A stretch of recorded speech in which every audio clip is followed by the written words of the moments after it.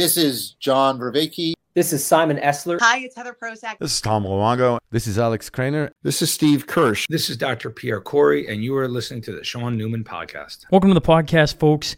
Happy Friday. Hope everybody's week moving along. We got an interesting one on tap for you today. Now, before we get there, let's get to today's episode sponsors. Kristen McGowan and team over at McGowan Professional Chartered Accountants. They've been in the financial industry since 2009. If you're looking for accounting and bookkeeping, business consulting and training, financial planning, tax planning, look no further. Kristen and her team are fantastic. I was about to say phenomenal. That's probably the right word. They are just so easy to work with. And honestly, I've said this lots. I don't know what it is. I just hand them a stack, and it's just like a relief knowing they're going to take care of it, and they do take care of it, and they do it with a smile on. It's like they actually enjoy their jobs. What a wild thought. All you got to do is go to McGowanCPA.ca to find out more information. And I always have this note written in the notes, kind of reminder. She had sent this to me right at the start. Believe in the SMP show and supporting free speech and starting conversations. I think that's pretty cool, and I support businesses who think the same thing. RecTech Power Products, they've committed to excellence in the power sports industry the past 20 years. They offer a full lineup including Can-Am, Ski-Doo, Sea-Doo, Spider, Mercury, Evinrude, Mahindra, Roxor. I guess I'm not getting on that Sea-Doo pontoon boat, boys, until August because I'm gone. So you can't worry about me hassling you anymore until I get back. And when I get back, I'm hoping we can pick up right where we left off and get out on that sucker.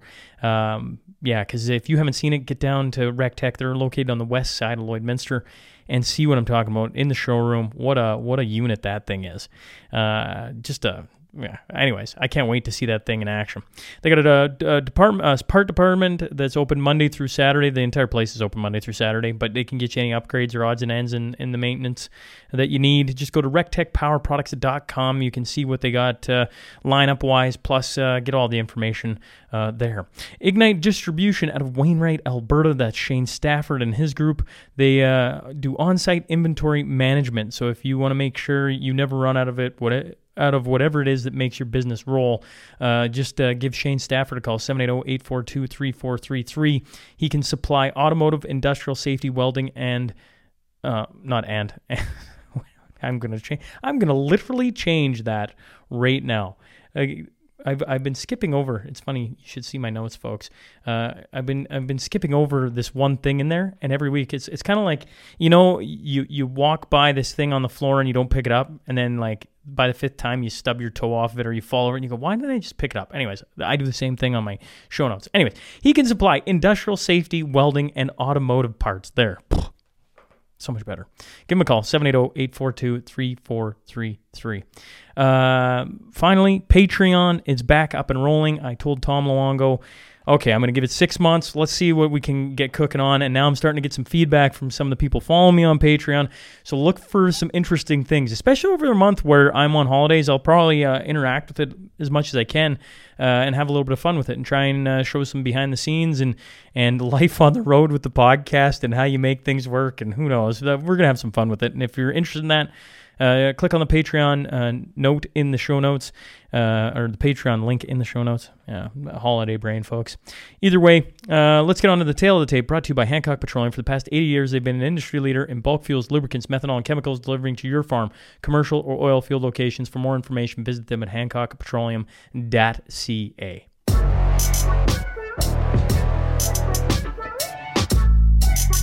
She's a registered nurse turned homeschooling mom. I'm talking about Shelby Boyd. So buckle up. Here we go.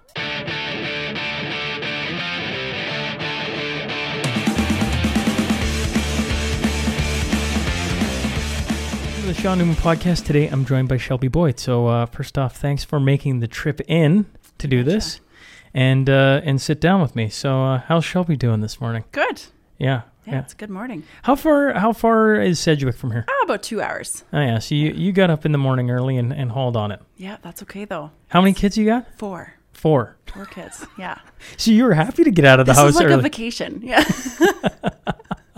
Gonna get groceries after alone, and I see you have like Old Navy. Like, I might do a bit of shopping. It's funny. I snuck out of the house this morning at 4:45 in the morning. Ooh. Before the 3 kiddos got up, and I felt bad a little later on, folks. I was like, The wife probably woke up and was like, where did he disappear to this morning? I had a bunch of things to get taken care of so that I could get set for this. And anyways, I don't need to explain that. But anytime I sneak out of the house I miss it because I'm like, breakfast time is like one of the funnest times of the day with the kids because our kids are at least kind of like, not docile, but they're kind of, like pulling out.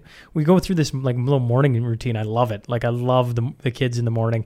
So missing it sucks. But in saying that, I assume a mom getting away from the brood, a little vacation. You had this marked on the calendar then. Yeah, I was not going to miss it. No. Well, today for the listeners, we're going to talk some homeschooling. But before we get there, I mean, everybody knows by now my way of kind of like getting somebody to talk about themselves and kind of, for me, for the audience, get to know a little bit about their background and things like that. I was hoping you'd just, I don't know, share a little bit of who you are and where you're from and we'll lead into homeschooling for sure and break down some of the, questions people have, what you're doing, et cetera. But before we get there, sure, tell me a little bit about Shelby. So I was actually born and raised in Sedgwick. I never thought I'd end up back there, but hey, I think most of us say that. My husband and I have been married for 10 years, and I'm actually a registered nurse, and he works at the tank farm as a millwright. And so we have 4 kids in 5 years. Seemed like a good idea at the time, but no, we love it. So my oldest is 4 8. kids in how many years? 5 years. In 5 years. Yeah, they're 15 months and then about 2 years and 2 years. Like, whew.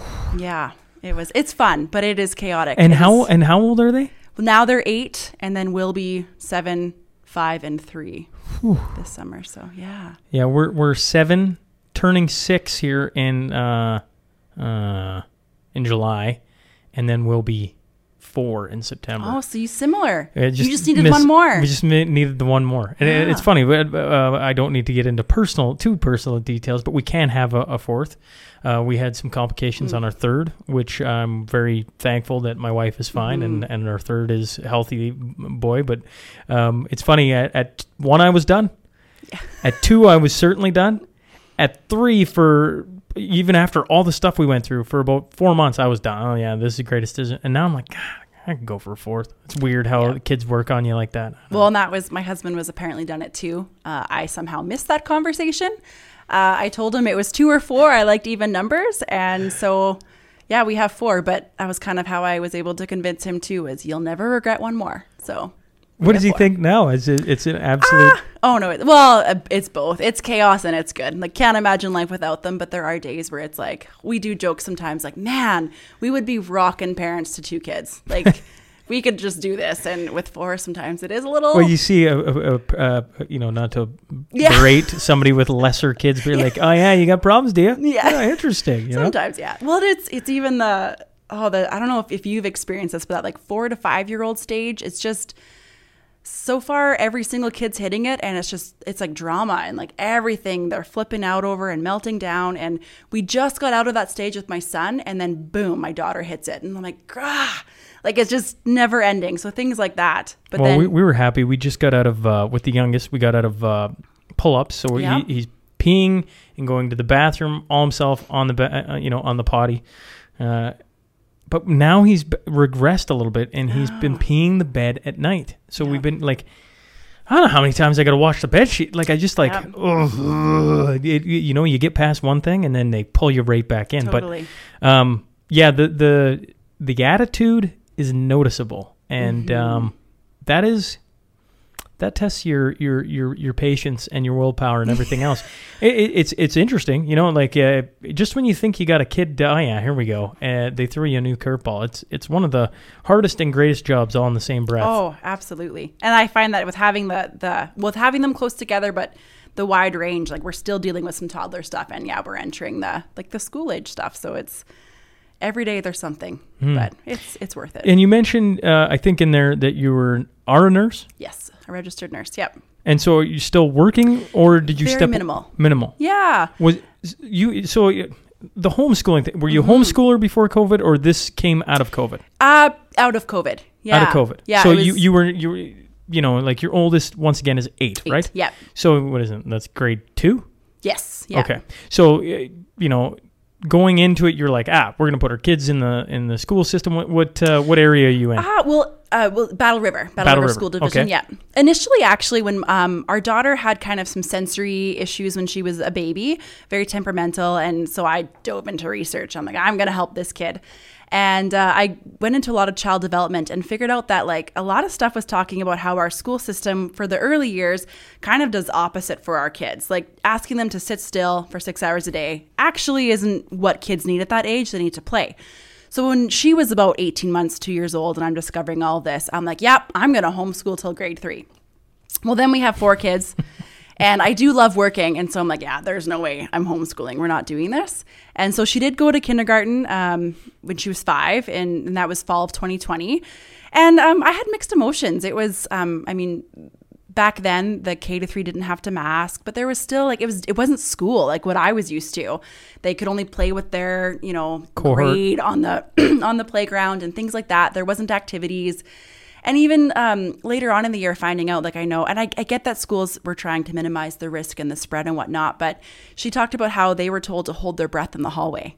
And I was like, what? She's like, oh yeah, we have to hold our bubble, because we don't get to wear masks. And I'm like, I didn't just feel really great about that. And she was actually a pretty anxious kid. So I was worried like, oh great, is she now going to be scared of germs and whatnot? And luckily it didn't seem to faze her too much. But I know some parents said that their kids went through like a terrible phase of like, they were so scared of sickness and getting people sick. And there's even, I know a family who their daughter has some developmental delays and she hasn't hugged or kissed them in 3 years.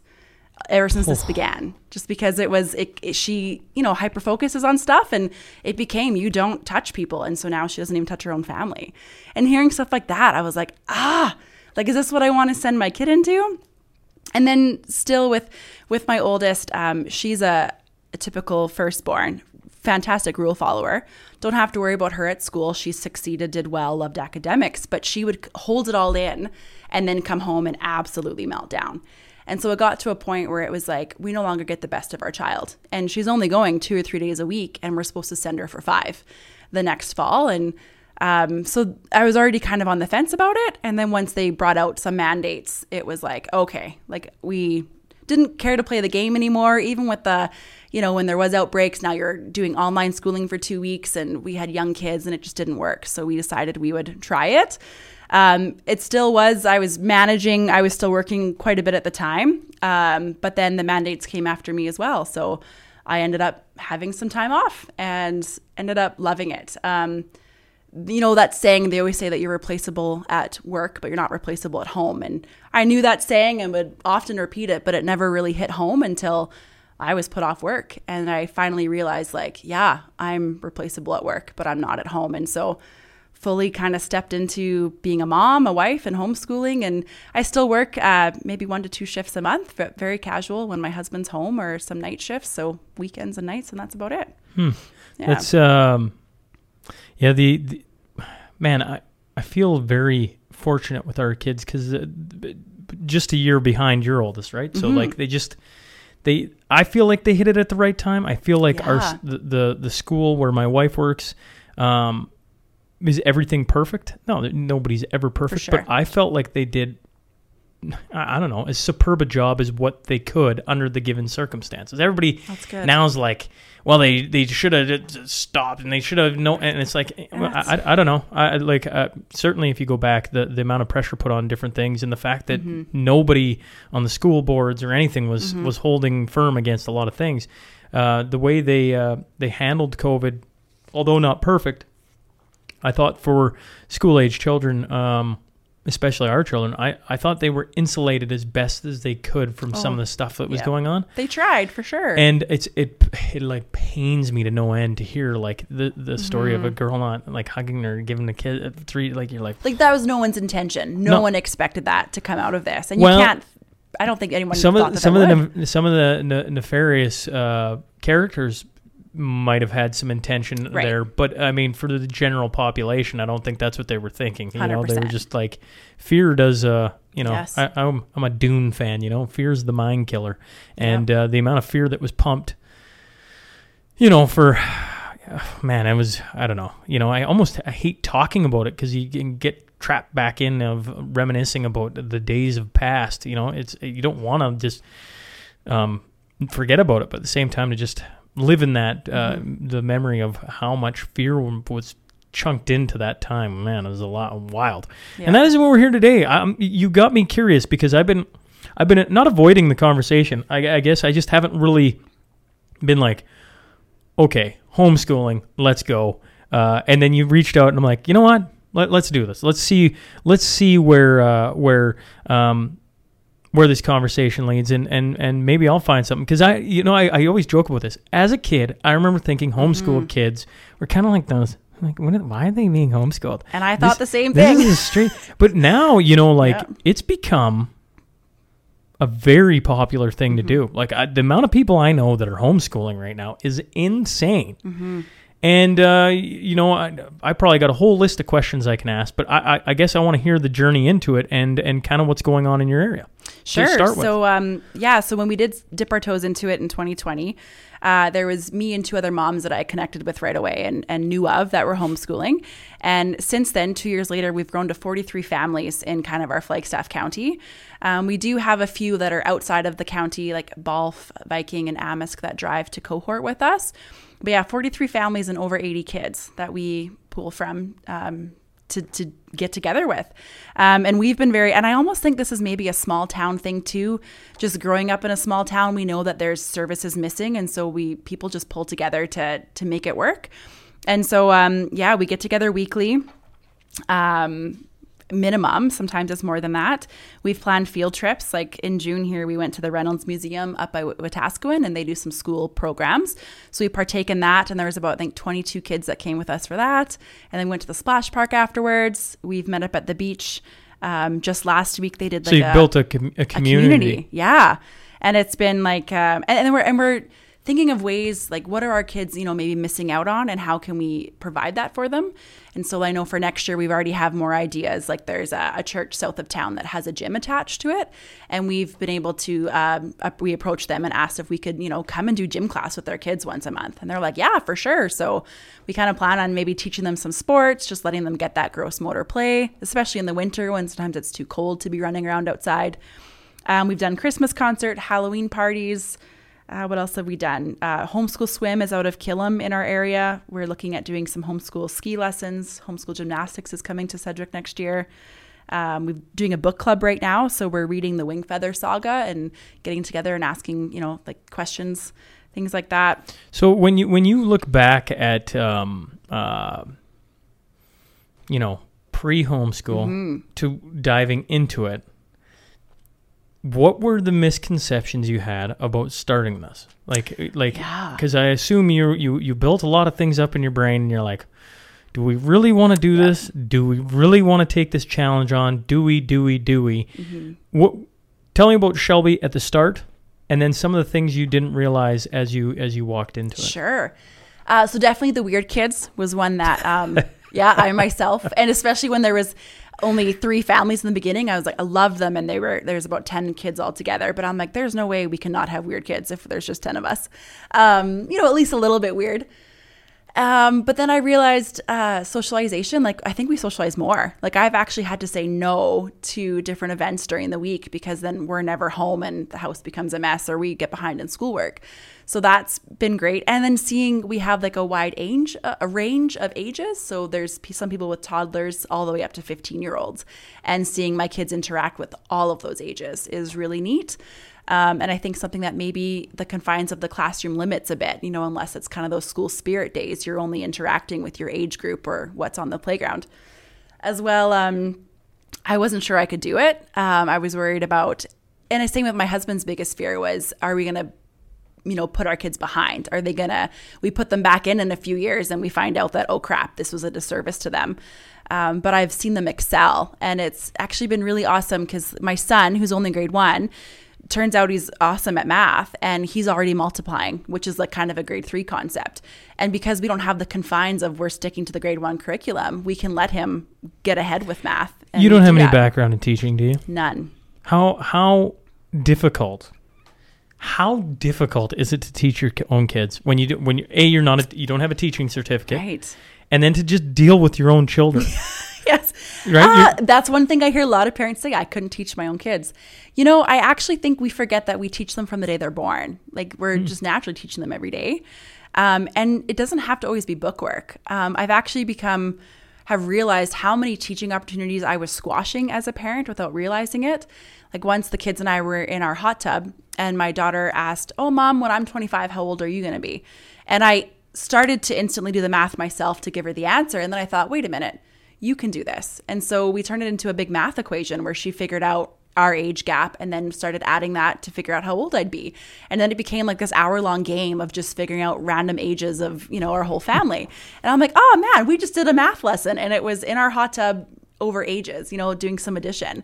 So I think just realizing that, and as well, I mean, yes, there are times like my son and I, we did struggle. Reading isn't his forte. And so we were butting heads at the beginning of the year. I'd kind of set a goal of I want you to be this proficient of a reader by the end of the year. So I'm really pushing reading and, he's pushing back. So, I mean, that was something we had to work through, but we kind of figured out like what works for him. And I also too realized it's okay to relax a bit. I want him to be a lifelong reader. And so just because he can read at 5 or 6 doesn't mean that he's going to be a lifelong reader. Research has actually shown that if we push it on kids who aren't ready and don't want it, they don't become lifelong readers. They do it just because they have to, and then it's done with. So I'm a research guru, so leaning into the research and kind of just being okay with the flow of things has helped me kind of step into teaching my kids. And just grasping opportunities. I did find curriculum that had like a teacher book. Like I wanted like a tell me what to say, what to do, and then a student book. Even our math program has like a DVD of a math teacher teaching the concepts. And then I have a teacher book that kind of helps me to explain it as well. So things like that, because I'm not a teacher and I want to make sure I am giving them the best opportunity that they can have. So is this like, where you sit now? Are you like, we're going to definitely homeschool all the way to high school? Like I know. Yeah. Honestly, I think so. Like at first, my husband actually too is like, we're doing it year by year. And then I challenged him to look into some of the research and he came back and was like, hey, we can do it to junior high. I was like, whoa, what? Like, but then in my head also the junior high years, I'm like, ooh, that seems like a terrible time to send your kids back. Like seems to be like the worst time. So I think we have decided high school. Yeah, I'm trying not to butt in. No, that's like, okay. I'm like, man, one of the things I've always said that I wanted, like, I don't know why I don't know why all people homeschool, but I know certainly in the beginning with COVID, it was like I don't want them exposed to some of these draconian things that are going on with children, and I'm like I get that, and now it's a lot of the LGBTQ 2SL plus community, and some of the stuff that's coming through in that, and people are they're just done with it. They're just it feels like a lot. And I don't even mean specific teachers or even specific schools. I mean more like the government up the head of education is no longer listening to what parents want. And so a lot of people are pulling out of that. And the conversation my wife and I have always had is like, no matter what you do, your kids are going to be exposed to different things all the time, and they you need a healthy home life to explain and have open discussion because you're gonna have to. Like, I get exposed to like crazy stuff all the time, and I mean, they're now age appropriate, fair enough. So one of the things I guess in a long roundabout way is like one of my knocks against homeschooling, and maybe you can clear this up, is I want them to be prepared for the world. And the world, although is what is 2 + 2 and reading and and all these different things, the real world is pretty murky at times, right? Like there is some strange stuff going on, and being exposed to that, although age appropriate, I will say that, I think is something that I want for my kids because they're gonna have to navigate it just like I'm navigating it at some point. Absolutely. And the other one is I think of like how important athletics. You can look around the room and see how much hockey I played and everything else. Now hockey isn't tied to a school by any stretch, Although I guess it is kind of being more and more, isn't it, folks? Anyways, I look at that and I go, is that a big loss for homeschoolers? Anyways. Yeah, so I actually wrote about both of those to talk about. So with that was actually a caution I have for homeschoolers is not to shelter. Don't homeschool your child out of fear. I agree. I am trying to, control a bit of what my kids are exposed to, but age appropriate. We are having discussions about some of this stuff at home because they are going to be exposed to it. And I actually have found there's some research that shows that whoever exposes the child to it first becomes the expert. And so I look at it as I want to expose them first. So Isn't that an interesting thought? Yeah. So like if your child hears sex on the playground, from a friend, they're going to go back to that friend with their questions versus come home to the parent is more likely what we see happening. So I want to be the one to expose it to my kids. And some stuff like I've exposed some aspects of sex to my kids already. We haven't gotten to the full on, but they know that dads have seeds, moms have eggs. They come together. They haven't asked me how the seeds and eggs get there, but we've had those prep conversations so that the birds and the bees. Yeah. And I'm laying that groundwork so that I become the expert so that when they do have that question, they come to me. And I do like that with homeschooling, there is more of that control because we're together most of the time. Well, and you're in, teachers are in a position of authority. No different than a hockey coach is, right? And so there's opportunities for people to abuse that or to inadvertently abuse it, just to like to, I think a lot of the time I like to think a lot of the time it is inadvertent or, people have biases and don't realize it. But yeah, but I do caution, like I'm in a ton of social media homeschool groups and there's been some parents who were homeschooled themselves and they have said, do not shelter your children because they were sheltered. And they said that they actually had a big grieving period when they did get into adulthood because they felt they were lied to by their parents, that they made so much of some innocent things seem so bad. And it was to protect their children. But once their kids got into the real world, they ended up hating their parents for a period of time. And which is tough. Yeah. So it's, you try and do the best for your kid. But I do agree. We can avoid these issues. We actually were talking about it just yesterday. A bunch of us homeschool moms, one of the moms mentioned that, I think it was at their church, there was a movie being played and it was more of a Christian movie.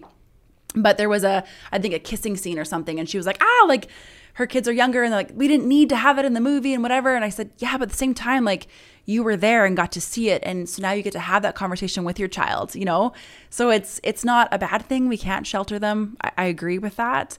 I do think definitely more age appropriate, which is nice with homeschooling. We have a bit more of that control on what they're exposed to. Or even what their peers. Like you can't. Another thing too, I heard it was actually a birds and the bees course I took, and it talked about how the age of. You took a course on birds.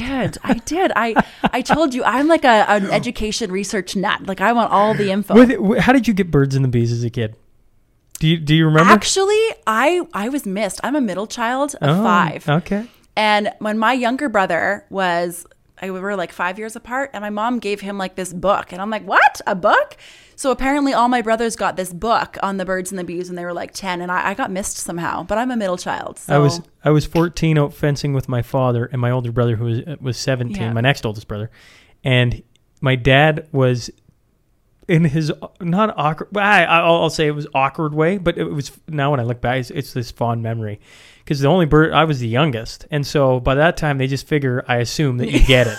Yeah. Which is funny. And it is Meatloaf, Paradise by the Dashboard Lights. For the rest of time when I hear that song, it's so great. Anyways, he's literally saying, we're out fencing, and he's explaining to my brother who's 17, like, your mom's just, there's a song by this Meatloaf guy, and he starts talking about the lyrics and what the lyrics mean, but he's doing it in a way that's he's kind of leaving it to your interpretation, like you should figure this out. Oh. And the older I get, and the more I listen to that song, I'm like, man, is that a prophetic song, right? Because he's basically, he's trying to do whatever he can to get in the girl's pants, right?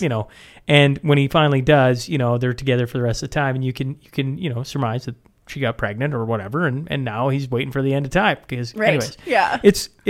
You go listen to Paradise by the listeners should pause this and go listen to Paradise by the Dashboard Lights, because anyways, I interrupted the birds and bees, but I chuckle because it's funny. There's a birds and bee there is course. Well, and what does it say? seeds and eggs and don't introduce certain concepts until they're ready? Or no, they talk about actually introducing them earlier than what parents want to. Really? Yes, because same thing. They say that kids are pretty smart.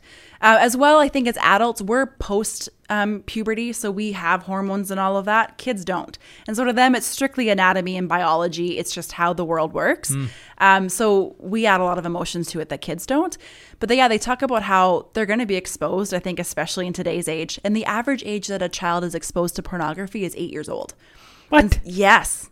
Yeah, whether it's by accident, at a friend's house, on YouTube, even look at commercials nowadays. Like some things are pretty raunchy out there on, we listen to YouTube music and even some of the music videos are I'm not a fan of YouTube. It's such a great platform for how easy and accessible things are, but it's too accessible for kids. Yeah, they cannot. I mean, but there's very few places on the internet now where you can put kids where it isn't totally like one wrong click and you're on a play. I was thinking, back as a farm kid, I was very sheltered from the anatomy talk, from all that stuff. I had to, Did you not have farm animals? Yeah, certainly. Oh, okay. I guess that way. Okay, fair enough. But didn't apply it to humans, I guess. Which I don't think, kids probably don't. When it came to sex, drugs, and rock and roll, I would say I got more on rock and roll from Dad being a Pink Floyd fan and different things like that. But drugs, I remember in grade 7, I missed a party. Parents wouldn't let me go to the party, which you're upset about. And the kids actually smoked grass, like literal grass. Oh my! Really? Yes. And I'm like, that's what age we grew up in, right? The porn, it was hidden in a bale. There was one magazine at a friend's house that's hilarious that everybody laughs about now because it was this old, I don't even know, Playboy maybe Colby will have to tell me sometime. Hustler, I does it matter? Because it just wasn't accessible. Yeah. Everybody jokes about the Sears magazine. Yeah. Right? The bra section. Yeah. It's like that's what kids had back then. And now it's such a different world. Well, now, you're looking at all the different devices and how accessible it is. It's utter insanity how easy it is. So to think 8 years old, that scares me because my son's 7. I'm like, oh no, right? But at the same time, a person should just prepare for that, right? Yeah, so that's where they kind of even say, even at 3 years old, start laying the foundation and more so talking about animals first and pointing out, the seeds and the eggs and if you kind of lay the groundwork to set it up to, humans. And I do have a friend who, she said her oldest went to school at 6 or 7 and learned a little bit about sex. Comes home, asks her parents. So they're like, okay, so give us a week. Had a conversation, laid everything out for her. Great. Her other daughters, she waited till they were about 10. And she said that their reaction was much more emotional because they knew that they were that much closer to puberty and all of that. And so she kind of wondered maybe it is better to tell them when they're younger because it is very much anatomy when they're little. Whereas when they do get older in the start of the hormones, I don't know. And as a parent, that's probably one of the things I struggle with so much because it's I'm uncomfortable with the topic, right? Yeah. So in saying that, I get it, I would rather talk to them than some outside figure talk to them about it. Personally, to me, then at least I get to control the conversation, and certainly, hopefully, then what the conversation is, right? But it's still uncomfortable. Then you get to be the expert, and your kid comes back to you with the questions. Yeah. Again, uncomfortable, but they get to come back to you. Interesting. I don't know how the heck we got on this topic. I can't remember either. But that's what this course talked about. Oh, and they talked about how the age of your family is as old as your oldest. So if you have a 16-year-old and a 5-year-old, your family is 16 years old. And so that 5-year-old is going to know a lot more. That's why they overlook the young ones because it's they already heard it from, as a 14-year-old, I'm hearing what my 17. Yes. That actually makes a lot of sense. So then even if your 5-year-old's a firstborn, if they're sitting on the bus next to a 5-year-old that has a 16-year-old sibling, they're probably going to hear things that you don't want them to hear.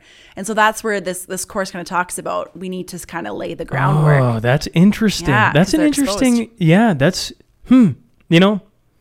an interesting thought when it comes to kids because you forget how much they're exposed to, bus or just at school in general, you know? My oldest is good friends with kids that are older than him. Totally. Right? And you're like, so now you're like, oh, what is he being exposed to? Probably a lot. Yeah.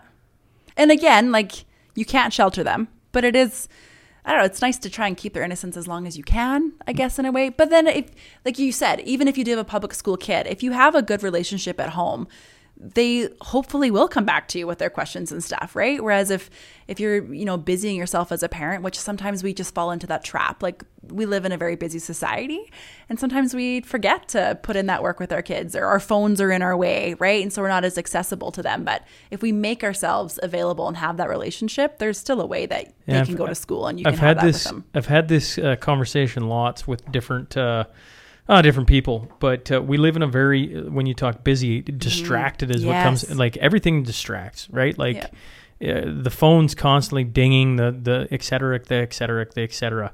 And kids are like sponges. I see how, like, my daughter right now, and I don't know where she learned this from. And once again, but I go, she's being exposed to older kids. So somewhere in there, or maybe it's a TV show, I actually don't know the answer.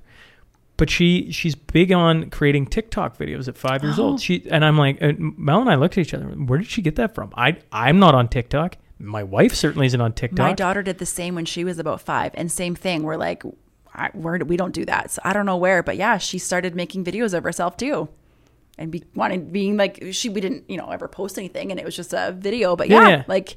And she was like teaching people things and like, oh, come back next week. I'm like, what?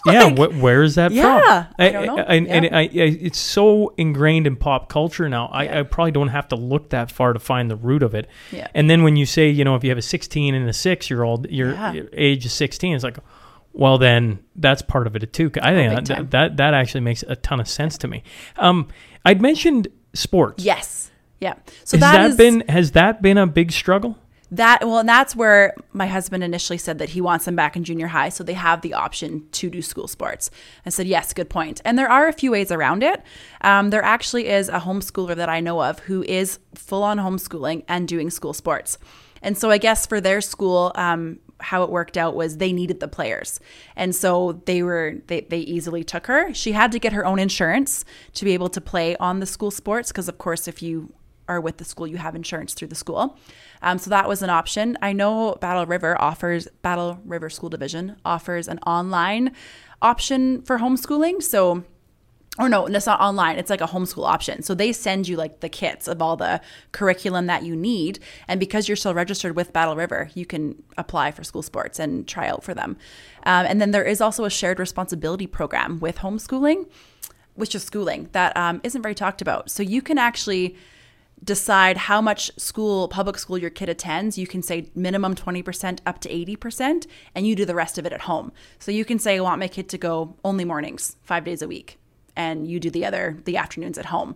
And so again, your kid's registered with school, so they can do school sports. Man, that'd be tough on a kid though, wouldn't it? I think too, it'd be different with schedules, because some schools, maybe you have your math the same block every morning, but some they kind of switch rotates. it up. Yeah, so if you decide you want your kid to do math in school, well, then you might be running around. I just even think from a parent-teacher relationship, right? Yeah. Like the teacher gets them part of the time, and you're that. I don't know. Maybe I'm overplaying. Maybe that would work really good. I don't know. But to me, I'm like, you're part in the school, you're part not of the school. It's I don't know. That'd be to my mind, that'd be difficult. One of the things I've always admired about homeschoolers is no different than podcasting full time. If you want to go see the Rocky Mountains, or you want to take a trip across Canada to give them a geography lesson, you just go. Yeah. And everything is so flexible and malleable to what you want to create, as long as they're, getting proficiencies in all these different courses.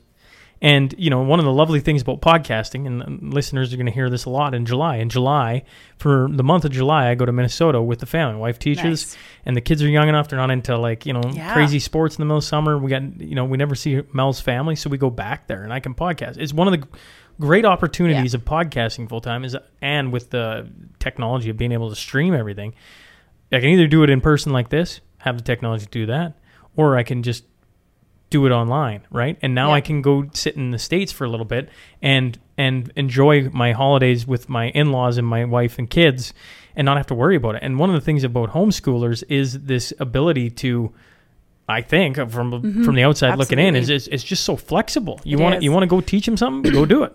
I mean, now you got a budget and everything else, but overall, like that's one of the things. And if you add in where they're like, oh, in the mornings we're going to do school, I feel like it takes away one of the greatest things it has about homeschooling. I agree. I feel like more people who choose the shared responsibility program probably are maybe kids who maybe have some regulating issues, and so like a full day at school is too much for them, so that's the option to just do a half day and then come home. I feel like it's the situations I know of are more younger kids, like in the earlier grades, or same thing, they're just exhausted, so they only do a half day. But it is an option if parents, if maybe they feel like they want to homeschool but they can't teach chem, physics, and biology, well, you can send your kid for those subjects and do the rest at home. There's options. Options is what you're saying. Yeah. Which is nice. But I think most of us, when I've asked our homeschool group, like, what do you love most about homeschooling? It is flexibility and freedom. We get to choose when you school, where you school, how you school. A matter of some of us, like one of my good friends is very type A. It's like they have a set time, a regiment. Yeah. And it works super well for their family. I'm more flexible. And maybe partly because I have some younger kids that if my children are playing fantastic together, I am not interrupting that moment. They can play it out and we can do school later on. Or when my youngest was still napping, I would often do homeschooling in the afternoon because then she's not terrorizing us. So there's, that flexibility. Some stick to like a September to June kind of schedule. I choose to go year round. Others do like October till May. How many days a week, how many hours? Like there's really a lot of flexibility and freedom. What curriculums you choose. So it's nice that way. That's well, this entire thing is like a big, like I the next thing that comes to mind is I'm like, can families afford it nowadays? Yeah. Right? Like, so that's because it's not like all of a sudden you start homeschooling your kids and all of a sudden you're getting a paycheck from the government for doing that, right? You do get a little bit of money. But what's a little bit of money? It's $900. Well, and there is, when you choose homeschooling, you can choose either unsupported or supported. So if you choose unsupported, you have to notify the Alberta Education Minister and you get no funding at all. If you choose to register, like you go through like a homeschool board. So like we're with Wisdom, I know Thee is another example, and they kind of liaison to the Education Minister for you. So they get $900 and you get $900 of funding. And right now it seems to be sufficient with younger kids. I've heard, especially when you get into older children, it's not as, once you get into the chemistries and the sciences, if they're doing online courses that are teacher-led, all of that's more expensive. You just think in today's world how quickly $900 gets eaten up. Like, I mean, for a full year, that's a peanut. It's not even a peanut. It's the shell, like it's so, and then, you think, like right now, how many and I know people are like, but how important is it having the parents around the kids? I understand. Yeah. But right now, especially with where, inflation's at and all these different things pushing and pulling on society, the cost of living, the fact that July 1st, carbon tax, a second one, and all these things coming and on and on and on it goes. I don't need to get too far down it. You just go, has that been an issue for families to go down to one income? Because I assume that's what's happening. No, there's working families that parents. How do they pull that off? So I know some nurses, because of course we have your schedules, right? So maybe you work weekends or a couple days during the week. So you just homeschool the days that you're home. Some parents, they work from home, so they're able to flex their hours. So so what you're saying then is a normal school week is 5 days. Yes. Once you get past kindergarten, I should say. And what you're saying is you can actually do in the 5 days in less times. Compact it. There's like when I started grade 1, there was a family who does from October until May, and they take December off, and they only do an hour a day, 3 days a week. Say that one more time, because my brain was listening. An hour a day, 3 days a week. An hour a day, 3 days a week, and? From October till May with December off. It's the beauty of homeschooling is it's way more efficient because it's one-on-one. Yeah. Instead of dealing with a classroom. And I'm sure my wife could talk easily about that because they're dealing with, and they're in the Northwest School Division, they're dealing with smaller class sizes than the rest of the province. But I mean, even if it's 14 to 1, or whatever it is, like I think they're, or 18-1 or whatever the number is, folks. I digress, but you get the point. It's one teacher trying to deal with 14 different issues of 14 different kids. And when it's 1-to-1, you just become that much more efficient. And there was actually one mom who she homeschooled during COVID and then sent her kids back. And her oldest, I think, was grade 8. She, after 3 weeks, said, "Mom, I want to homeschool," because she noticed all the wasted time. And she said, "I can get done," and of course, junior high, I think she was doing about 2-3 hours a day. But she's like, "I can get done in 2 to 3 hours what we're doing in school. And then I have the whole day. I can go to work. I can horseback ride, meet up with friends. You have that freedom to have your afternoons to do whatever you want." So knowing that you could be that efficient, do you plan on having your kids at you mentioned junior high, the plan is to put them back in for school sports and that different thing, but walking into grade 7, then do you plan to have them at like a grade 10 level, or are you like, no, let's keep them, or it's got to be kid by kid? I think kid by kid, because I am one. I know some people aren't as, because the same thing, you have kind of 2 streams when you choose homeschooling. You can choose to follow the Alberta curriculum, to a T and their objectives, or you can kind of choose what's called the, I think it's SOLA. SOLOs. So the homeschool education schedule of learning outcomes. And so it's kind of like you just have to meet these outcomes by the end of your homeschool journey. So right now we're doing the solos, but I'm choosing still to kind of keep an eye on the Alberta education curriculum to kind of make sure we're on par. But like I said, my son's getting ahead. He's probably on par with language arts. My daughter's ahead in language arts, but on par with other stuff.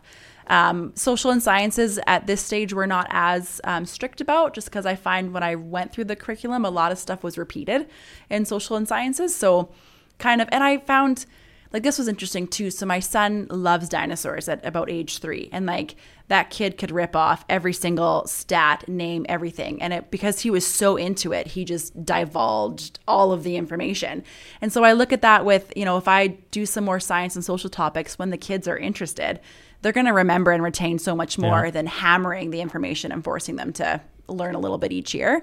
So that's kind of the route we're taking as well. And I've actually had some administrators and teachers say, yeah, that's perfect when it comes to social and sciences. Well, it's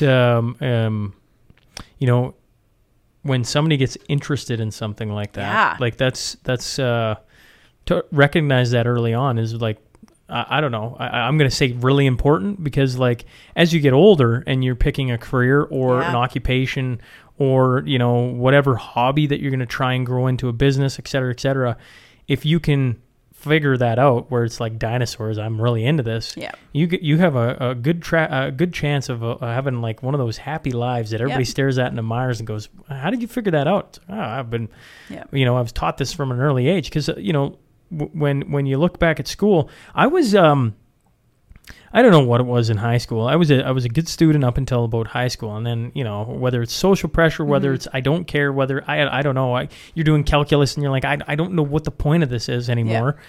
Regardless, I was like a 70-ish student. I had a couple classes that were a little lower, a couple classes that were a couple higher. You get the point. I was right in the middle or below, whatever they call that. I got to college. And I always credit my wife with a little bit of a kick in the ass, but I also credit one of the professors, Professor Paul Shu, who's been on the podcast, it's got to be years ago now, folks. But he was my history professor, and he like breathed new life into like as soon as he started, I was just like fascinated, and I changed my entire I thought I was going to be going into psychology, and I just I'm going to go into history, and I didn't know what now I'm podcast.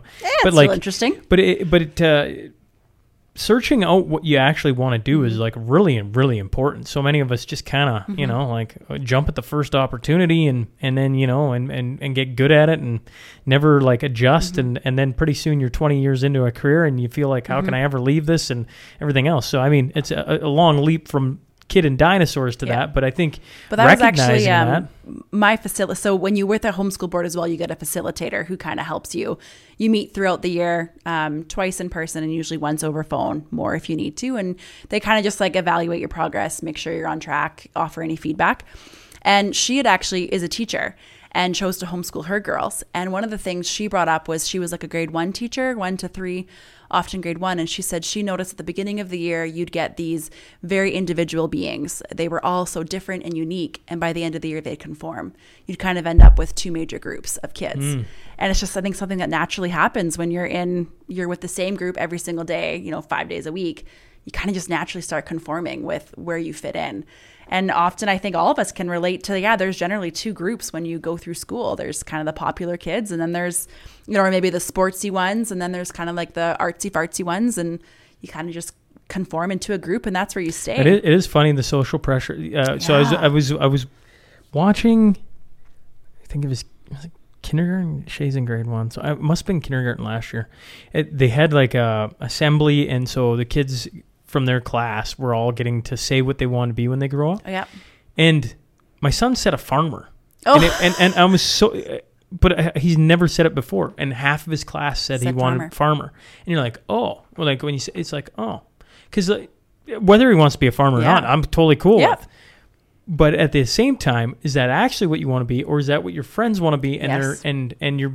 Anyways, that's an interesting thought as well. Yeah. So, and that's part of the thing too, with as much as I've kind of changed too with, I think the weird kids that, I was exposed to with homeschooling, it was also different back when I was in my time. We didn't have social media. There wasn't as many people homeschooling. And so I think they were maybe a little weird because they were isolated. In not all, but some that I know. Whereas now there's so many more of us, and I find I actually want my kids to stay weird. Like they're not, I wouldn't say they're super weird kid, but they have their quirks. And I'm like, I want you to keep that. I don't want you to conform just because you're being bugged at school for that. Like I want you to have your quirks. Stay weird. Yeah. Homeschooling. Stay weird. Stay weird. Yeah. Or I guess a W, stay weird. You mentioned I think you said you had 3 at the start. 3 families? 2 families? 3 families? 3 that we for sure were connected with, yeah. And now it's how many? 43. So like... And there's more, like there's others that are inquiring and asking questions and have, talked about they might homeschool down the road, so. Is that a pretty, like, I don't know, wild experience to just see how many families just over and over and like boom, boom, boom, boom, boom, boom? It's been exciting. Really? Yes. I think because I assumed that it would be difficult to find people. I'd be alone and unsupported, or I'd have to be driving to Edmonton to find people to cohort with, and just to know that we can stay within our own county it's been really cool. And it's awesome because I also wanted my kids, I think my fear when there was only 10 of us in the beginning was, I didn't like my kids having a best friend. Like when my son did go to kindergarten as well, and he was super bummed because he wasn't in the same class as his best friend. They ended up splitting the class. And I was like, yeah, but I'm okay with that. I want you to figure out who you are without your best friend and to find other friends. Because sometimes I find that when there's a best friend, they're doing everything together. And then if something happens, well, then they're a wreck because they have no one else to play with on the playground. And as well, I want my kids to navigate relationships. That's an important thing I think even as adults, some of us suck at is we're not going to get along with everybody. We're going to butt heads with people. There's different personalities and temperaments, but we need to know how to work together and how to figure that out. And that's been really awesome because actually my son had an experience where there was a kid he was butting heads with in our little group. And it's so silly because this kid is like super loving, a fantastic, phenomenal little child. Like he just loves people, and he loved Beckett, like just loved him with everything. But he would get in Beckett's space a little bit. And so Beckett was kind of annoyed with that. And he started being kind of mean. And, whereas instead he just needed to like communicate that he needs space and, let's high five instead of hug, or give me a few minutes. But he didn't figure that out. So instead he was starting to be mean to this other child.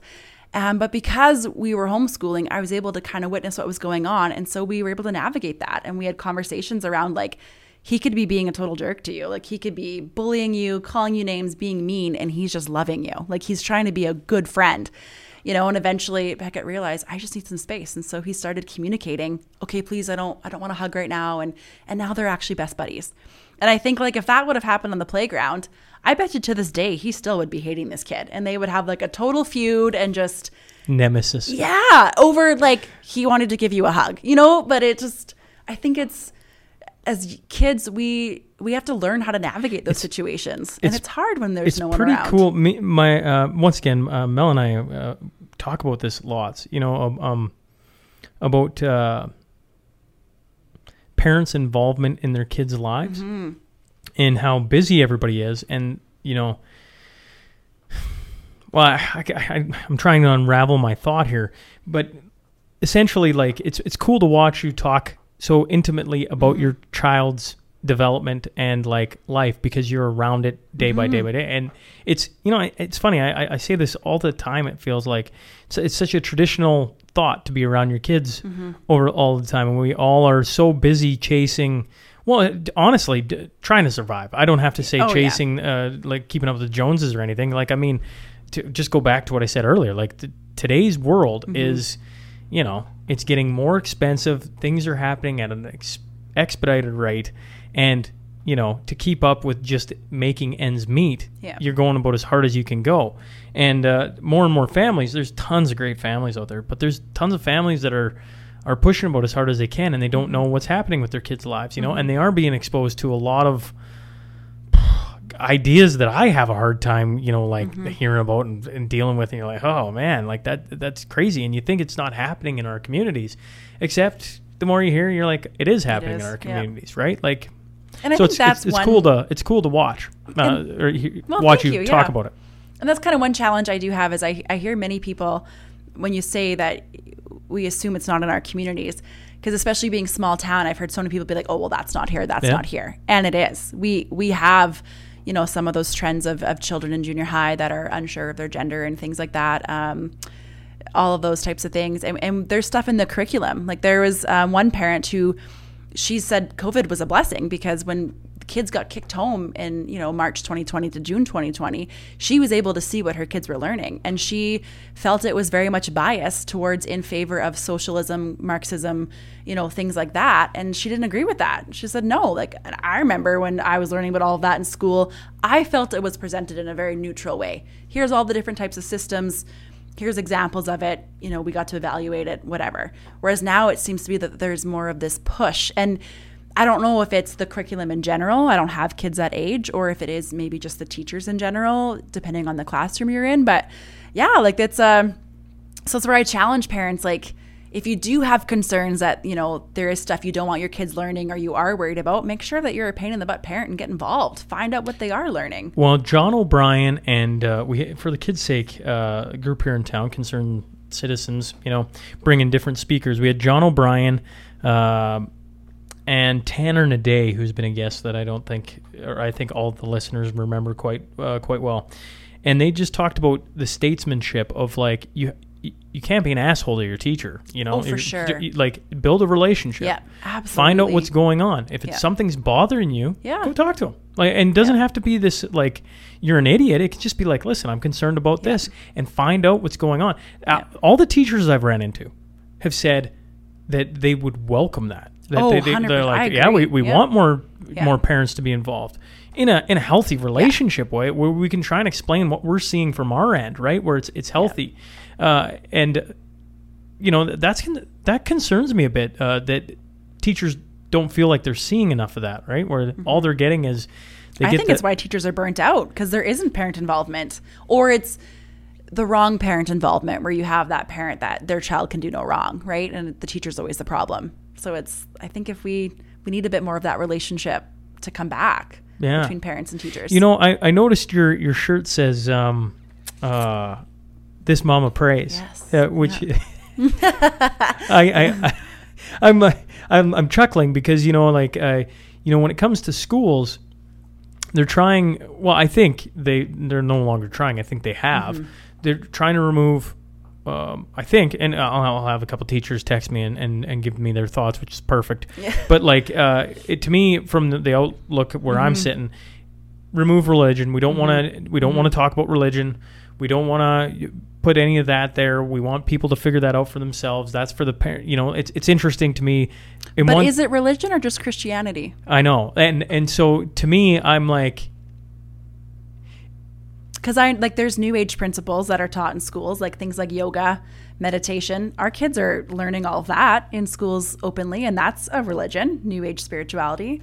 Muslims, I know in the past, I don't know much now, but I remember there was some schools where they would allow them that time to have their prayer time and whatnot. Yet, Christian kids wouldn't always be allowed the time to maybe have a Bible study that they wanted at lunchtime. So I don't know, it seems to, maybe I'm wrong, but it almost seems to be more of an attack on a specific religion versus just all of them. Yeah, I don't think you have to be too far of a tinfoil hat wearer to see that yeah. to see every, listen, you can have your thoughts on Christianity. That's totally fine. But when you walk into a school these days, when I was a kid, they talked about, I remember a bunch of things.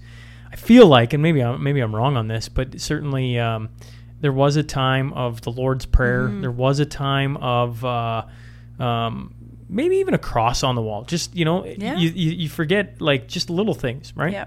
And you walk into any school now, unless it's a Catholic school, I would assume I think it's all gone. I think it's all gone, isn't it? I think so. And so you go, so why is that? Like, they don't. Well, and I personally think it's because, there's even you look at the family, like something like Christianity specifically, very much treasures the family and the family unit and the roles within the family and those like that. And I think that makes for a strong family. When you look at, some of the statistics of families that have, don't have a father, like those kids don't do as well. Right. And I think when you don't have a strong family unit, the children aren't like, it's just everything breaks down. And I think that gives, nefarious people access to what they want. So. Well, it's another thing that I don't know. You obviously with 43 families, you tell me if I'm off on this. When COVID started, I found a lot of the people that were voicing their concerns in the profession, so lawyers, doctors, etc. A lot of them homeschooled because they were outside the system and they saw what the system is doing and they started speaking. And now I see a ton of people that are going to homeschooling are Christians. I don't know if that's bang on or not, but to me, it looks like Christianity, if you're a believer in the faith and you're active in it, you're like, what is going on here and why am I being it? And my kids need to understand the importance of what I believe. And that's why a lot of them are being pulled out because they're looking at some of the stuff coming down the pipe and they're like, I just disagree with everything that's being talked about.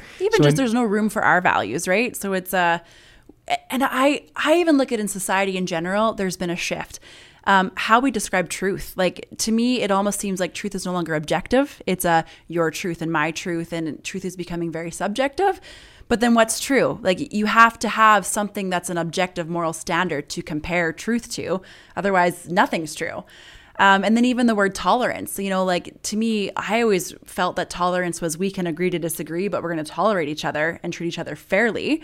Whereas now it's almost like to tolerate, you have to accept and even celebrate.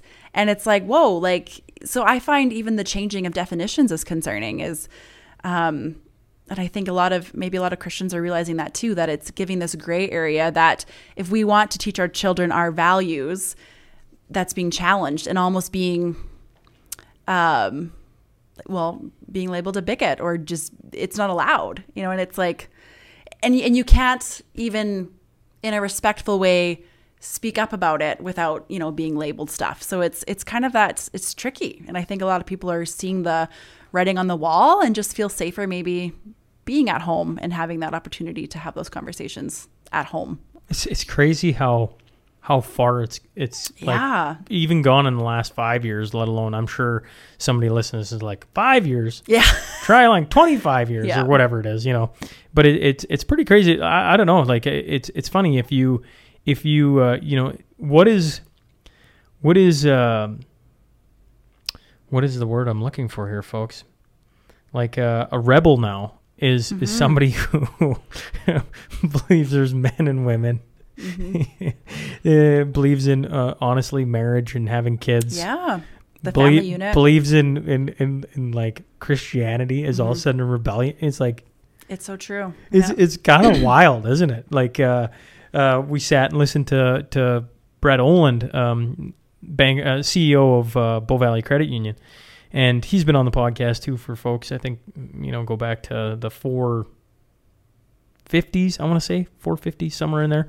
Anyways, he was just saying, we just want to deal with your money. We don't want to deal with, we're not worried about whatever issue is going on in society. We're not worried about politics. We want to deal with your money. And I lean over to my buddy. I'm like, and that's a political statement in itself right there. We just want to be, we don't want to ram. And it's like, and that's where we're at in society. Yeah. It's not like that's a crazy idea, that sells. We just want to deal with we just want to do what we say we're going to do. We're not going to try and push you into these boxes and try and force you to, come along for the ride of whatever we believe in. It's a strange, I don't know. I say this all the time. Whether it's La La Land or Upside Down or whatever, we're in a society right now that is just, wow. What do they say? Pride comes before the fall, and it's like it feels like we're kind of there. I don't know. Like, who knows? Yeah. No, I agree. Yeah, and I think there is families in our group that aren't. Actually, I wasn't a Christian when I first started homeschooling. Interestingly enough. Really? Yes. Interesting. Yeah. So. So you've had a journey. I've had a journey. Interesting. Yes. But yeah, and I actually remember this came up in my memories when I was asking in the homeschool group. I'd said, okay, I'm considering, but Wisdom is the homeschool board I'm with. Wisdom, it is like a faith-based school board. Sure. They don't push it anything if you don't want it, and that was one of my concerns. Was I wasn't a Christian when we started, and so I said, "Don't be pushing that stuff on me." I was like, I want to sign up. They're meeting what I want, but I don't want this pushed on me. And I mean, now 2 years later, it's a different story. So what happened? I think I hit rock bottom and was searching for truth, and I found it. That's how I put it that way. What was your rock bottom then? The COVID mandates. I mean, for me, being a nurse, I put a lot of my identity in being a nurse. And I always thought I would love being a mom and being a stay-at-home mom. And that was one thing my husband and I had always planned, was that when we have kids, I would, we wanted our values instilled in our kids. And so I would work less, if not work at all, to raise the children. And when it came time for that, I struggled. I found out that, being a mom is a very rewarding and worthwhile, the most important job I will ever do. I will always stand by that, but it's a hard job. And especially when you're in the thick of it when they're little, it's a pretty thankless job. They don't even know the word thank you for a long time. And whereas when I go to work, nursing is a very respected profession. Every day it was very rewarding, whether I just was having a conversation with a patient and holding their hand, holding someone's hand as they passed, bringing new life into this world in the labor and delivery room, helping during a code. Every single day there was something that you felt rewarded for. And then you also got a paycheck at the end. So and I had lots of people in my life that were very proud to say that I was a nurse. And so having all that stripped away, I suddenly was like, what am I? And yeah, that really led me on. And then trying to figure out, too, what the heck was going on in the world. Identity crisis. It was a big identity crisis, yeah.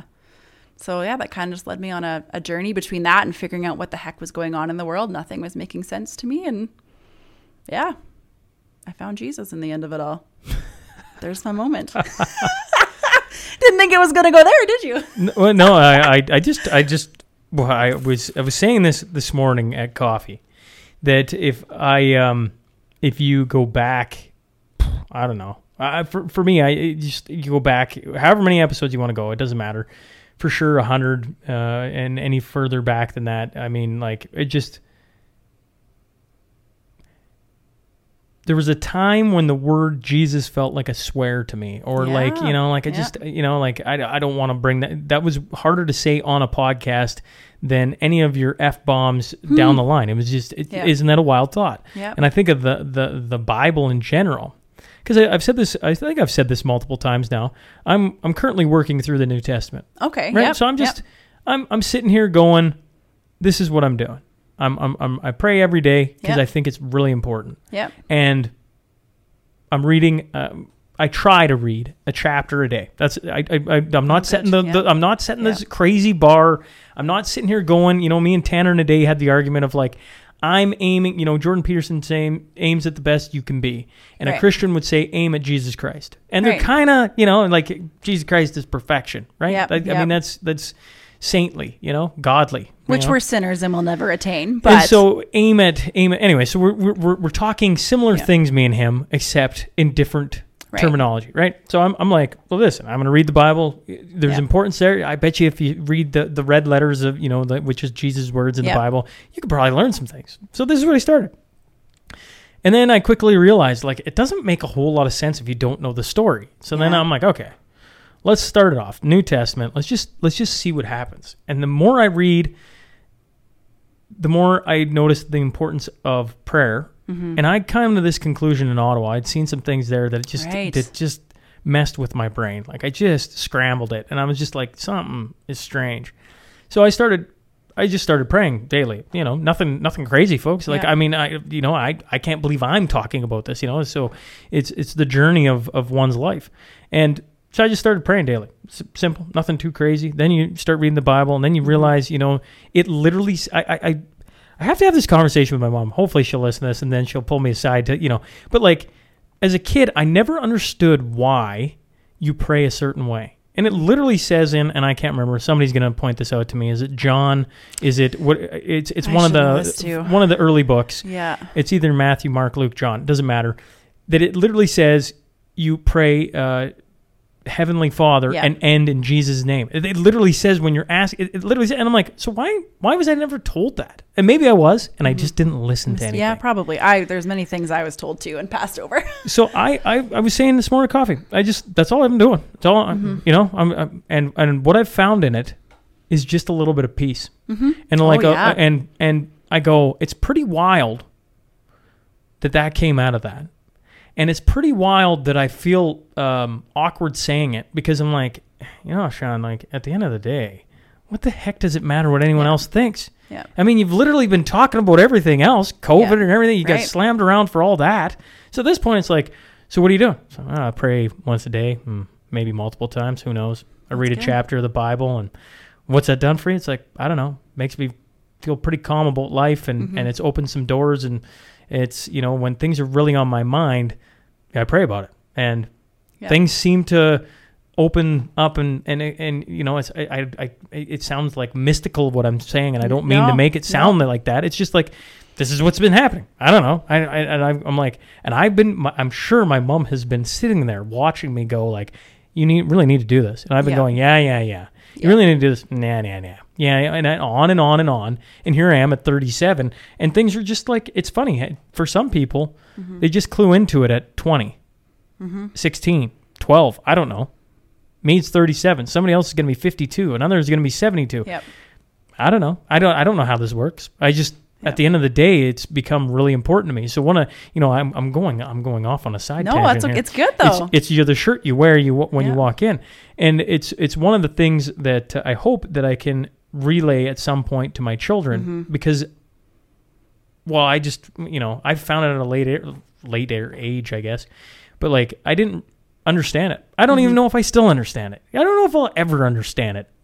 But I can tell what it's doing for my psyche and my life in general, which is pretty wild. And I had that too. I mean, of course, with the mandates, losing my job and going through that identity crisis, my job was threatened. And so I hit rock bottom, and I went through that without, my faith. And that was probably the hardest thing I've ever had to go through. And after finding my faith, I had my job threatened again. And it was so much different that time. I had so much peace about it this time. And it's because I went through it with the Lord that time. And so I agree that the peace it brings is... Well, then I'll bring up the quote that I said a little while ago. I'm in the middle of Romans right now. Yep. And it's funny when you read something and I'm like, I can't believe that's in the Bible, And every time I Google it, it isn't what I read in the Bible I have, which bugs me, but you get the point. So here's what it says: Romans 5 verses 3-5.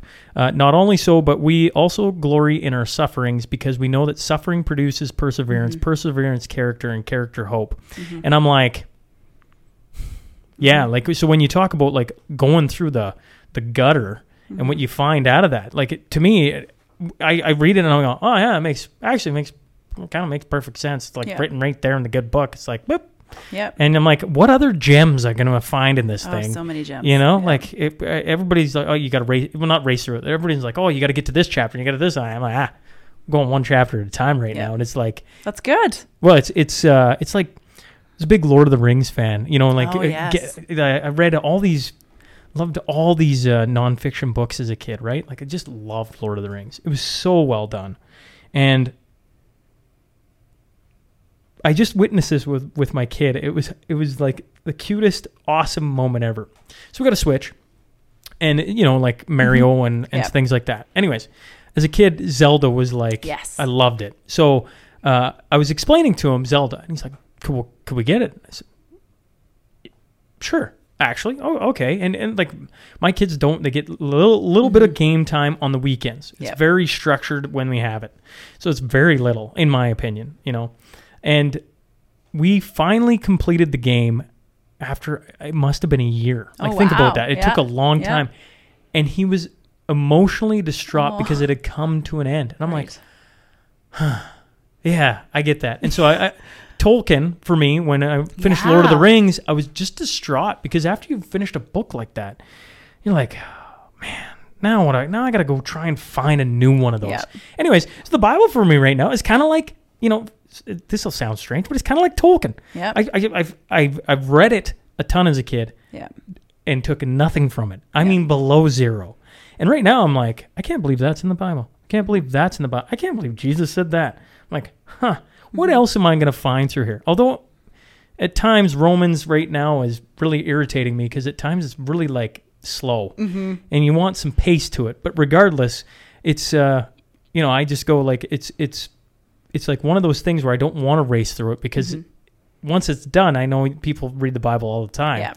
But then you lose all these, like, I'm like, what surprises around the next page? Because it seems to be like every third day at this point, you find another verse and you're like, I just, so much wisdom in that. Yeah. And I read it in a different form from a different person, and they literally took it from the Bible. I mean, like, it's pretty clear to me. Yeah. And that was one thing, too, when I did, find Jesus, I wanted evidence for my faith, too. And so I actually dove into a lot of apologetics and, like, evidence for the resurrection and all of that. And there's a ton. Even the, like, archaeological evidence that supports the Bible, like, and I mean, none of that's mainstream, but there's tons, and it's very interesting. So if that's another rabbit hole you want to go down one day. Eventually. Yeah, get to the Bible first. And then, well, it's funny. I talk about the different iterations of the podcast, like it started out very community focused, then sports, then COVID, then politics. And it's slowly taken on this shape where I'm not afraid of the religious conversation. I know some people don't enjoy it. I've heard that, and some people love it and want you to do more of it. And I'm like, well, I don't know. It just presents itself. Yeah. That's as simple. I didn't look at I'm homeschooling. Yeah. And then you walk in, I'm like, well, we're gonna talk about that at some point, right? Like, it's just like, it's funny. And as far as the journey goes for anyone, it's wild because I think one of the crazy things, everybody points at all the harm COVID brought. And I look at it and I go, although true, there has been a mass migration back to what I consider traditional values, which is, in a sense, Christianity. Yeah. Right? Like, I mean, and it's wild because I run into people all the time. Oh, yeah. I found Jesus in the middle of COVID. And you're like, what a strange thing to say, except if you get it, you get it. It's it's you're not the only one. It does not surprise me. Yeah. And on these conversations go, and they just continue to happen. And it's almost, I don't know why I even think it's wild anymore. It's just it's just another thing. An offshoot. It's not mainstream. So it is wild. We're rebels, like you said. You think you're a rebel? Probably, yeah, but yeah. I mean, I got myself in trouble more than once during COVID. So, yes, I'm probably a rebel. What did you get in trouble for in the middle of COVID? Oh, I don't know oh, boy. Not going against the grain, even with the mandates and things like that, right? I'm a healthcare worker. I wasn't supposed to do that. And, just had my opinions about things and shared them. So, can't have that either. What do you think of the? I know I'm pulling you off. That's okay. I should think of the time and go. Is it before I get out my thought? Is there anything on homeschooling you want to make sure people know? Because otherwise, I'm going to do this little dance where I take you on a little journey again. And we've been so. If there's something that I've skated over, or you're like, I think people should know this. By all means, the floor is yours because I do want to make sure if there is people interested in it and they want to, have resources, or they, any fears they have, if there's a fear that I haven't brought up, because certainly, I think you've done a very, very I think good we've job. touched on most of it. One thing I did want to say is prepared to be judged and criticized. And even by people close to you that you wouldn't expect it from. And I think it just because it is different and people don't understand it. And they do worry, oh, you're going to have the weird kids or they're going to miss out. And there is so much blessing in it if you allow it. And same with lots of people say that I can't do it. There's no way I could do it. And there totally is. The thing is I recommend not trying to make public school at home. You have the freedom to be flexible and make it what you want. So do what works best for you and your family. Find that and be afraid to make mistakes and figure out something else. And there's beauty in that. But yeah, and I think too, and one thing, I guess maybe this is my own little peeve. I want to just get it out there. So often I've had people ask my kids, oh, what did you learn today? And of course they say nothing. If you ask a public school kid the same question, what do they say? Nothing. Actually, it's the most infuriating thing of being a parent and being like, so what did you learn at school today? I don't know. You're like, what? And then if you get them around the right person, they pull out this huge story and you're like, why couldn't you tell me that? Yep. Isn't that a wild thing from a kid? Totally. Yeah. But it's the same thing happens with homeschoolers. People will be like, well, what'd you learn today? Nothing. Then they go, Then they're judging me thinking I'm not teaching them anything. And I'm like, go ask a public school the same question and you'll get the same answer. So were you ready for that, or was that a hard thing to adjust to? It was hard. Yeah. I did not expect the scrutiny, the criticism, the just even and looking just even down. the elephant in the room. A lot of people just didn't want to bring it up. It was just like they knew we were homeschooling, but it was like we're not going to talk about it because it was awkward to them. So I'm a pain in the butt, and I made sure it got brought up, but I kind of made them get uncomfortable. And then too, also there was some people who did ask questions, but it maybe came off very kind of rude or judgy. But then I realized, hey, they're asking questions. Like they could just, go talk behind my back about, oh, she's decided to homeschool, but at least they're asking questions. And so then just giving them that grace and taking advantage of that situation and starting to talk about it. But just overall, I think no matter what people decide, whether it is public school, private school, homeschool, whatever you choose, we all want the best for our kids. And so just kind of keeping that in mind that's the reason why people are homeschooling. There's a vast reason. We actually, we had some people who, of course, were anti-mandate and restrictions and all this COVID stuff. But then there was people in our group who homeschooled because they were fearful of COVID and there wasn't enough being done in schools, according to them. So that's why they chose to homeschool. Same with there's people who are atheists, people who are Christians. There's a vast range of reasons why people do it, but we all just want the best for our kid is the core value. Core value. Which I think, all of humanity would probably agree with, right? We just want what's best for our kids. And we get stuck on who's right. Oh, for right? sure. Which view is the correct one. Because no one wants to make a mistake. And if someone else has it right, we might have it wrong, I guess. But yeah, and then I guess make sure I went through. Oh, one thing I do love about homeschooling is the sibling relationships. My older two have really great relationships with my younger kids that they totally wouldn't have if they were in school because they'd be gone 5 days a week. And so my 8-year-old will play with our almost 3-year-old, for hours on end. And I don't think they would have had that same relationship if they were gone. So I love that and think that that's such a fruitful thing that's come out of it. Focusing on life skills, like my kids have a lot of responsibility. They do the laundry, the dishes, all that stuff, but they're home. They can do it. So I think that's awesome. And I think that'll better prepare them for real life, which there is some research that shows that homeschool kids are better prepared for life. And there's actually universities who would prefer to have accept a homeschool kid over a public school kid, just because they do find that they are better prepared for that transition. They're more likely to stick with it and graduate. I think it's about 10% higher. They are more likely to finish university compared to a public school kid. So just things like that but I mean, that's not always like it's, that's, yeah. It's, responsibility for kids. That's it's interesting, so my wife hates cleaning toilets. Okay. That's fair. And to me, I'm I like, think boys should have to do it. You guys are terribly dirty when it comes to your aim can be off. Sorry. And it's funny. Certainly with the young ones, I would agree. But I think I'm more particular around a toilet than most women. You know, oh, good. Like I don't enjoy. Like, I'm not sitting here saying I'm cleaning it every day, but I don't enjoy anyways, so people are like, oh, clean a toilet. I'm like, it's a toilet, folks. Mm-hmm. It's not a big deal. And I got my 7-year-old excited to clean the toilet with me. And I'm like, oh man, it's my 8-year-old's favorite thing to do. I'm like, this is interesting. My daughter loves folding laundry with her mother. I'm like, this is interesting.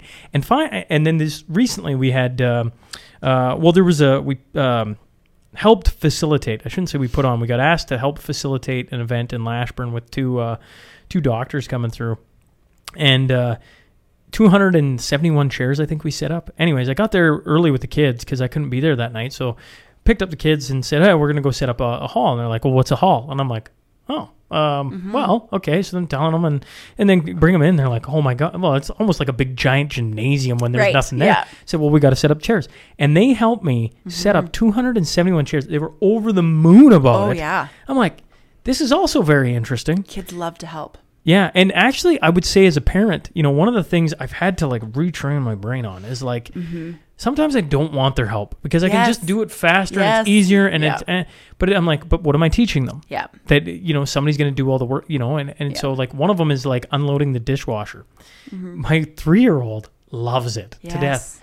Drives me nuts because he's like, licking the, and he's just like, no, anyways, you get the point. Yep. And yet it's like, that's cool that he wants to be a part of something so mundane that all of us adults look like I got to do this and I don't want to. And kids just look at it with a different set of glasses, essentially, right? They come into a different view and they just want to be a part of it. The behavior in our home has improved since making them do chores. Oh, yeah. And especially Is for that my because they all feel a part of it? Yeah, I think so. They feel like they have a place in the family. And I think my son was one, because they're only 15 months apart, my oldest two. And my oldest being a typical rule follower, like you could ask her to do anything and she'd do it. She was super helpful right from the get-go. My son's just a typical second-born boy. Like he's just, very more wing it. And so we often gave all the responsibility to my oldest, not realizing how it harmed him. Like he noticed that he wasn't getting responsibility. And so he just naturally thought, well, I'm not helpful. I'm not good enough and this and that. And so with giving him more responsibility, his behaviors have improved in the home. Yeah. Which who would have thought? And we've even had we had some friends' kids sleep over. And at first we're like, okay, yeah, it's, got to do our bedtime chores. And they're like, what? And they were kind of annoyed. And then all of a sudden the next morning they were like, yeah, can we help you do the dishes? And we're like, sure. Like, but yeah, I think you just feel part of the home when you get to do it with. Well, and it's awkward. I could imagine that. Well, best friend growing up, they always did the dishes after a meal, and mom always did, like, so the boys never had to do that. Right. Yep. And so going to their family and it was awkward, but as soon as you got over the awkward moment, doing the dishes was like totally cool, and it was like this, they hated it, and it's weird that you say that because it really you're reminding me of some memories this morning that I hadn't really thought about for some time. That like you almost happy to get your hands in the dishwater and get and pull your weight, and pulling your weight is like a really confidence building thing. I hadn't really thought about it that much. Yep. Yeah. So it actually it's really good. I think I've touched on. Well then. Here, this is where we'll end. We'll end with the Crude Master final question. Okay. Which has been, I've been, due to Dale Wilker, shout out to Dale, I've changed it for a little while here, and it's what's next for Shelby? And this could be homeschooling, this could be life, this could be wherever you want it. And if there is a way that the audience or we can help, is there something we can do? Either way, what's next? What's next? I don't know. I think just trucking along. I'm realizing that this is a short season that I'm in. Why? I'll change it then. Okay. Why did you think it was so important to come talk about homeschooling? I think because it was a struggle having those judgments and criticizing that. I wanted to maybe help people understand that more about it. And I know, I know lots of people, I've had many people reach out to me in the past, probably since March, other families in the area being like, hey, I really want to homeschool, but I don't think I can do it. Or I'm scared to jump into it. What's it like? And so I guess information for those families, I'm more than happy to answer people's questions when they do message me, but it makes me think of who's not asking, that's out there. So yeah, I just wanted to get the information out to people to know that this is a very doable lifestyle and it's very flexible. It's, you can make it what you want. Do it for a period. Do it forever. What is your biggest, I think you've painted a very good picture of like, this is doable. And it can be affordable if when you talk about the flexibility and working, you still work, you can still do a bunch of things. Oh, and I should note that there are people who do, especially in the city, there's like parent-led pods where they take turns teaching each other's kids. So then that way parents can still work because you just would drop your kids off at a parent's house and they're going to do the teaching that day. Or even teacher-led pods where you pay for a teacher. Pay for a teacher. Yeah. And there's a couple of those in the area that I know about where a teacher is taking on kind of like the one-room schoolhouse scheme. Yep. The idea of that. What's one thing, you paint this picture of like, not that I'm trying to say that you make it, it's all sunshine and rainbows, right? It's easy, you'll get it, and blah blah. What's one of the things you struggle with, and you should and people moving into, let's say they're going to explore this idea, like just be careful because of X. I personally am very much a perfectionist, kind of all or nothing personality, and so I kept thinking that I'm going to find this right routine and it's just going to flow and we're going to have it. It's going to be made. And I've realized that no, it's always going to be, of course it's always going to change. Look at children change. Every year it's changing. So just realizing to kind of let up and have a bit more flexibility with like, it's okay to adjust our plan throughout the year for the next year, even each day, and just kind of going with the flow a bit more.